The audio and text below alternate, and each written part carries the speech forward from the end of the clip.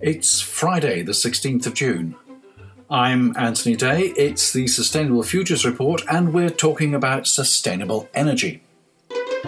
Not a word about the election. I'm sure you've heard far too much from multiple sources already. Oh, all right, just one word. This government. It's not sustainable, you know. And that Michael Gove for Environment Minister, a former Education Secretary who is reputed to have attempted to exclude climate change from the geography syllabus. I'm sure we'll be talking about it at length in the future. But now, sustainable energy. I recently had the pleasure of hearing Professor Andy Hayes deliver a lecture. I contacted him afterwards and he agreed to share his thoughts with listeners to the Sustainable Futures Report. If you've been to the Patreon site at patreon.com/SFR, you'll know that I've set a number of targets. The first was to get all interviews transcribed for the blog. I haven't reached that target yet, but I thought that this interview was too important to miss, so there is a transcript at anthonyday.blogspot.com. Professor Andrew Hayes is head of the Department of Mechanical and Aerospace Engineering at the University of Strathclyde. He's also visiting professor at University College London. We met in the first week of May, and here's what we talked about. Right, well, thank you very much. So, sustainable energy. Why do we need it? We need it because just about everything, every aspect of modern life requires us to consume energy. Transport, heating our homes, lighting our homes, entertainment. So just about every aspect of modern life requires energy. But the sources that we currently use to get energy are finite, and we are consuming them at a rate which is not sustainable. So take fossil fuels as an example. It took nature hundreds of millions of years to accumulate the fossil fuels that exist in the Earth's crust, but we will consume, or we could consume, if we don't change our current trajectory, we could consume all of that in the space of a few hundred years. So that's clearly not sustainable. So were we to carry on and not find alternative sources of energy, our current sources would run out. So we need to find energy that we can consume at a rate where we can continue to consume that for the foreseeable future. In other words, it's sustainable. So a typical example would be solar energy. It's often said that there's enough solar energy falling on the surface of the Earth to provide all of our needs many times over, as long as we can figure out a way of getting access to it. Yes, a lot of people see solar and wind as the main sources of renewable energy, but they say, but the wind doesn't always blow and the sun doesn't always shine. So, and they're all very expensive to put in, so why are we wasting our time with it? We're not wasting our time with it. Ultimately, the sun is arguably the only long-term source of energy that we got. Even the wind is arguably just another manifestation of solar energy. It's a function of the sun's heating of the atmosphere of the planet. Right. So that will be available for thousands, millions of years to come. Coal, oil, gas, uranium will not. They are all finite resources and can be consumed to exhaustion. Renewable energy is expensive. Well, arguably no, it's not. The cost of solar energy has come down dramatically. The learning in wind energy technology is reducing the cost there as well, to the point where if you had a greenfield site and asked yourself, I want to build a power station, what kind of power station should I build? Then from that starting point, wind is very close to being the cheapest option in terms of the cost of each unit of electricity that you would generate. But can we build enough of these wind turbines to meet demand? Because there are a number of constraints. Surely there's a constraint in terms of the amount of land area that it would use. There's also surely a constraint in terms of rare earth metals, which you need to put into the actual mechanics of the generator. Has that been thought through? Can we actually work with that limitation? The honest truth is I don't have the facts and figures on whether or not we can continue to make enough magnets, and whether the rare earth is the constraining factor. I suspect it isn't, because it is true that you would really struggle to run your entire energy system based on wind, for the very simple reason that, as we know, there are times when it's not available. So there are rules of thumb that dictate how much energy or electricity you could sensibly get from wind, and it's to do with the capacity credit calculation that you do. If you have an electricity system based 100% on coal, for example, and you install a wind farm, and the wind farm has the same capacity as, say, a coal-fired power station, then the very first wind farm that you install, if it has the same capacity as the power station, then you could probably close down a power station. So you get a full capacity credit for the wind. But of course, you've then introduced some uncertainty into your system. But that's okay, because the system already had some uncertainty in it. It already had the capacity to react to a trip of a power station, for example.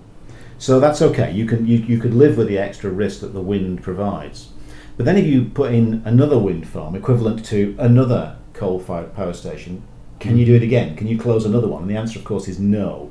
The more wind you install, the less conventional it can displace, because you do need that sort of backup in the system. And it's difficult. It's not a precise calculation. There are rules of thumb that imply that you can reliably get about 20% of your electricity, and that's probably a conservative estimate. So you shouldn't try to get more than that from wind, without, I suppose, having some new technologies which are not already on the system that help you manage the uncertainty. In other words, if we left the system exactly as it is and just started closing down coal or gas and replacing it with wind, you probably shouldn't go past 20%. And if you want to go past 20%, you're going to need something else to manage the uncertainty in wind. Right. Something else. Storage would be one option. End-use energy demand management is another option. Demand management. Indeed. So smart meters and things like that. Smart meters would be part of the equation, I guess. But what you really need is the capacity for consumers of electricity to stop consuming periodically to help you manage the system. Because if a large consumer ceasing to consume is rather the same as a large power station starting to generate, it has the same net effect. Right. And there are clever ways of managing end-use energy demand, and that does include storage, for example. Right. Some of the end-use energy management is with major industrial users, isn't it? Right. They have interruptible tariffs. That's right. But we don't have an awful lot more heavy industry these days, so and you can't just turn off the London Underground, nor can you stop the trains on the East Coast Main Line. So are we not having to move towards the domestic consumer? Possibly, yes. And there are some clever technologies that have been suggested for allowing even domestic consumers to take part in end-use energy demand management. And the smart refrigerator is a nice example that was made an appearance in the press a few years ago. But is that available? And that'll need some sort of super smart meter to actually work, won't it? Not necessarily. The technology required to allow your fridge to take part in end-use energy demand is actually relatively simple. The fridge needs to receive a signal that says there's stress on the system and it would be good if you could stop consuming electricity. And it needs to make a decision about, well, is it safe for me to do that, given that, what's the temperature of the contents of the refrigerator, yes. and if it is safe to do that, to switch off. Well, it sounds very complicated, but in fact, when there's stress on the system, the frequency drops ever so slightly. So all you really need to do is detect the frequency of the AC. As easy as that. Oh, so you don't need special smart meters and interfaces. It's just a frequency detector. You could do it on that basis. I mean, of course, you'd have to be certain that the frequency was reliably indicating stress on the system. But that is basically what happens when the system is under a great deal of load. the generators turn a little bit more slowly because of the load, and the frequency will start to drop. And that's quite a quite detectable phenomenon. Oh, that's really interesting. Yes. But presumably you could also send signals through the grid, because I send my computer signals at home, my network, through power line adapters. Absolutely. So you can actually send signals. Indeed, you could. You could. So I mean, the frequency is perhaps a crude and overly simplistic way of detecting stress on the system, but you're absolutely right. You can send signals down power lines as well. Oh, okay. So demand management, yes. I do feel that the emphasis that we have, particularly in this country, is on supply management. Yes. And constantly increasing supply to meet increasing demand. But maybe that's a function of the fact we have a privatised industry, and it's not in the interests of energy suppliers to sell less energy. I think there's a great deal of truth in that. Yes, it is difficult to. Say if you sell less, then arguably you make less profit, unless you've got some other way of monetising the service that you're offering. So yes, it's very difficult to see how to create the motivation for suppliers of electricity and energy to encourage you to use less. Yes. Talking about sources of energy, you mentioned in passing nuclear, but in discussions we've had, you also mentioned these small modular reactors, a neighbourhood nuclear power station. Now that sounds interesting, sounds possibly scary. How feasible is it? Where would we get this from? So a small modular reactor is, the modular implies that it can be assembled off-site and delivered as a package on a palletized, perhaps, arguably probably a little bit bigger than that. And the technology to do that, there are various technologies. They are basically the same basic physics that are in large-scale power stations, but they can be assembled in a factory and delivered to site. So it's simpler than the extreme cost and large time scales that are inevitably involved these days with building, conventional large grid-scaled power stations. So one would hope the advantage would be they could be rolled out more quickly. Of course, they're smaller in capacity, so hundreds of megawatts at most, rather than the sort of gigawatt scale that you would have with a power station. And yes, indeed, if you were going to try and meet your demand with these kind of devices, there would have to be a larger number of small units. But again, given the extreme complexity of large-scale power stations, and the difficulty, the challenges that we're going through, for example, to get the Hinkley Point power station built, perhaps there's an argument for this kind of technology. Yes. So these units are presumably similar in size to what you might find in a nuclear submarine. Yes, not wildly different, and arguably that's a technology that could be adapted to provide a modular reactor design. The good news there, of course, is that the UK has manufacturers that work in this area, so it's perhaps an industry that we might have more ownership of on our own, and indeed, were it to be successful, so perhaps a potential export market, export technology for us. So we still have expertise in that particular field? We do have some expertise, yes, in power plant for ships and the like. Yes, okay. On one hand, people might say, I don't want a nuclear power station at the bottom of my road, but on the other hand, a nuclear submarine has a nuclear reactor, and some of the missions go on for months, if not as much as a year, and there are people living in this structure, absolutely, very, very close to a nuclear reactor, apparently in perfect safety. So indeed, then that's absolutely right. I think when the US Navy, for example, transitioned from diesel-powered ships to nuclear-powered ships, aircraft carriers in particular, they transitioned from refueling but once a fortnight to refueling once every decade or so. Yes. So almost a sealed unit, consumes needs very little fuel. It's fueled when it's installed and can operate for a very long time. Almost, I would hesitate to say without any maintenance at all. You would want to to do some maintenance, make sure everything stays safe. But managing reactors on that scale is something that we have experience of. Yes, and there are no emissions. There are no emissions of carbon. That's right. Yes, yes. This it's interesting though. We've got quite a lot of nuclear reactors in the defence fleet, but it doesn't appear to have gone into the merchant fleet. And the merchant fleet is notoriously dirty in terms of the fuel that it burns. So maybe it's because that is still cheaper than putting a nuclear reactor into your container ship.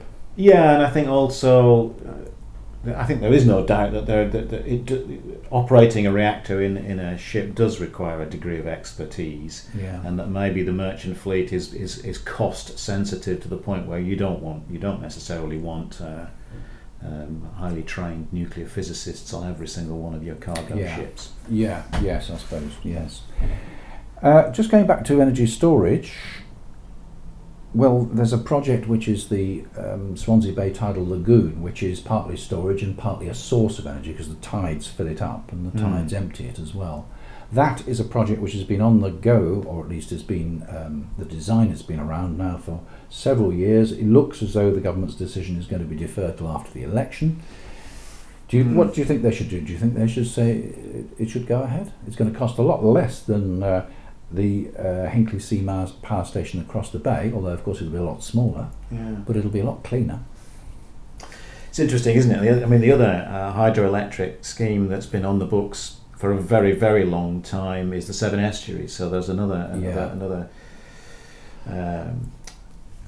arguably a similar technology, a natural lagoon that is filled by the tide and which can be managed to provide storage and power generation.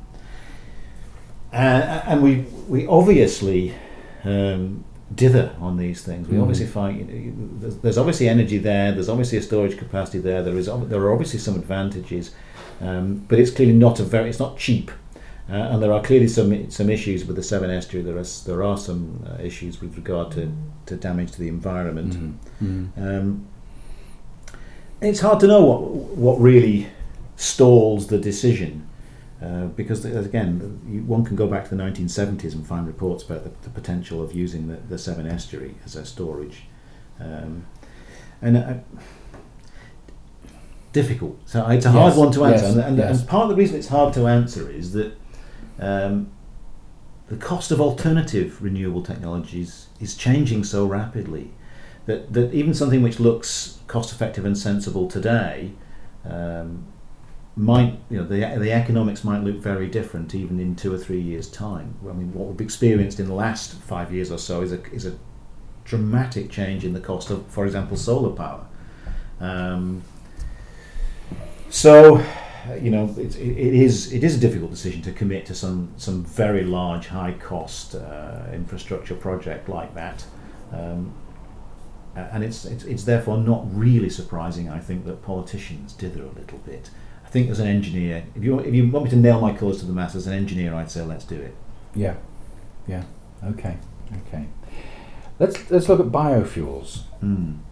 The UK's biggest power station, Drax, near Selby in North Yorkshire, is big, and it is one of the biggest polluters in the country. And they have converted half of their turbines and boilers to biomass. They burn wood pellets. And the theory is, of course, if you burn wood, yes, it'll emit carbon dioxide, but the carbon dioxide is absorbed by new growth of trees. And that sounds as though it's a really good idea. But then we find that Drax is actually importing its wood chips from American forests, that it's had to invest energy and carbon in building pelleting plants, in upgrading the harbour where the ships go from. I don't know whether it's had to buy any new ships, but it's certainly had to buy new trains to bring the stuff from the UK ports to the power station, and it's had to build massive great storage because you have to have specialised storage for wood chips. That's right. So is biofuel the future, or is it a big con? I wouldn't say it's a big con. I think, as you rightly said, on the at a cursory examination of burning wood to generate electricity implies that it is potentially carbon neutral, because carbon is extracted from the atmosphere when in the process of trees growing, and then released again as you combust the wood to generate electricity. But of course, it's not entirely carbon neutral for exactly the reasons that you mentioned. Without being able to give the precise figures, I'm fairly sure that it emits less carbon than burning coal does, and it's closer to sustainable and closer to that, actually. Is that well? Yeah, and of course that will require a detailed calculation of how much carbon you're emitting by getting it from the place where it's actually growing to the place where you consume it, and in the right form to be consumed. And that calculation needs to be done, and if it is not actually reducing CO2 emissions, then that seems to be a rather wasted effort. But that doesn't So co-firing wood in power stations in as a replacement for coal may give you some advantages in terms of CO2 emissions. It does not feel to me like the long-term solution. Right. That's one sort of biofuel, of course. That's biomass. But we can make a diesel substitute, or even possibly a petrol substitute. Or in fact, we can make gas, can't we, from organic materials? Is there more of a future there? I think so, yeah. But there are new technologies coming along. Biomass based from developed from algae is third generation biofuels is one example of a technology that probably isn't at commercial scales yet, but looks as though it holds a lot of promise. But you're right, we can make transport fuels from biomass, and that feels like a sensible way to go. You mentioned diesel and petrol, I think, but you didn't mention kerosene, and I would say that aviation is potentially a good use of bio-based liquid fuels, because if you have a car, arguably you can use a battery and electric motor, but you can't do that in an aircraft because of the energy density that you need. Aircraft is very weight sensitive, so you can't easily put batteries on aircraft, and liquid fuels have got an enormous amount of energy per unit mass, so it's very difficult to replace liquid fuels in aviation. But if we could move to bio-based aviation fuel, that might be at least part of the solution for decarbonising the aviation industry, and that's important because aviation is growing and growing rapidly. So biokerosene would have a similar sort of energy density to traditional kerosene. It's chemically identical to it. Oh right. And it has been burnt in aircraft engines already. There are some interesting. It's bio-based kerosene is chemically perfect. It's been constructed in a chemical plant, and whereas natural kerosene, it has a variety of different components in it, and actually you have to manage that process. You have some of those additional components are necessary for the reliable operation of the engine. So actually, making chemically perfect aviation fuel is not necessarily quite what you want, but you want that blend of fractions or blend of components that works effectively in aircraft engines. But that's not an insurmountable challenge. Right. Okay. So, from a sustainable energy point of view, we've got quite a wide range of options. Yes. The question, I think, is whether the politicians who control all this are aware of it and are actually working on the right track to keep the lights on. Do you think we're going to keep the lights on in the UK in the next few years? Yes. Is that because it's getting warmer and having milder winters? No, it's because I think National Grid do a good job of managing the system. They've been doing so for a very long time. I think they deserve an organisation immense who knows respect. what they're doing. Yes, because it is a very, very complex it task. Absolutely is, and it's getting more and more complex as time goes by, as different renewables come onto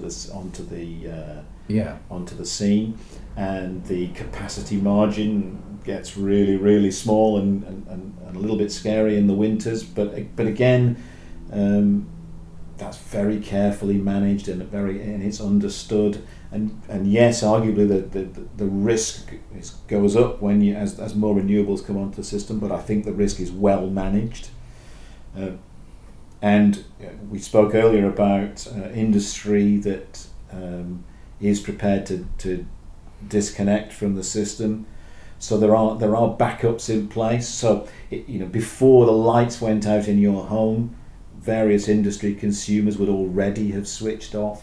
So there are a number of ways, number of tools in the toolbox for managing the electricity system, and I'd like to think, and I do think that we can rely on National Grid to do that.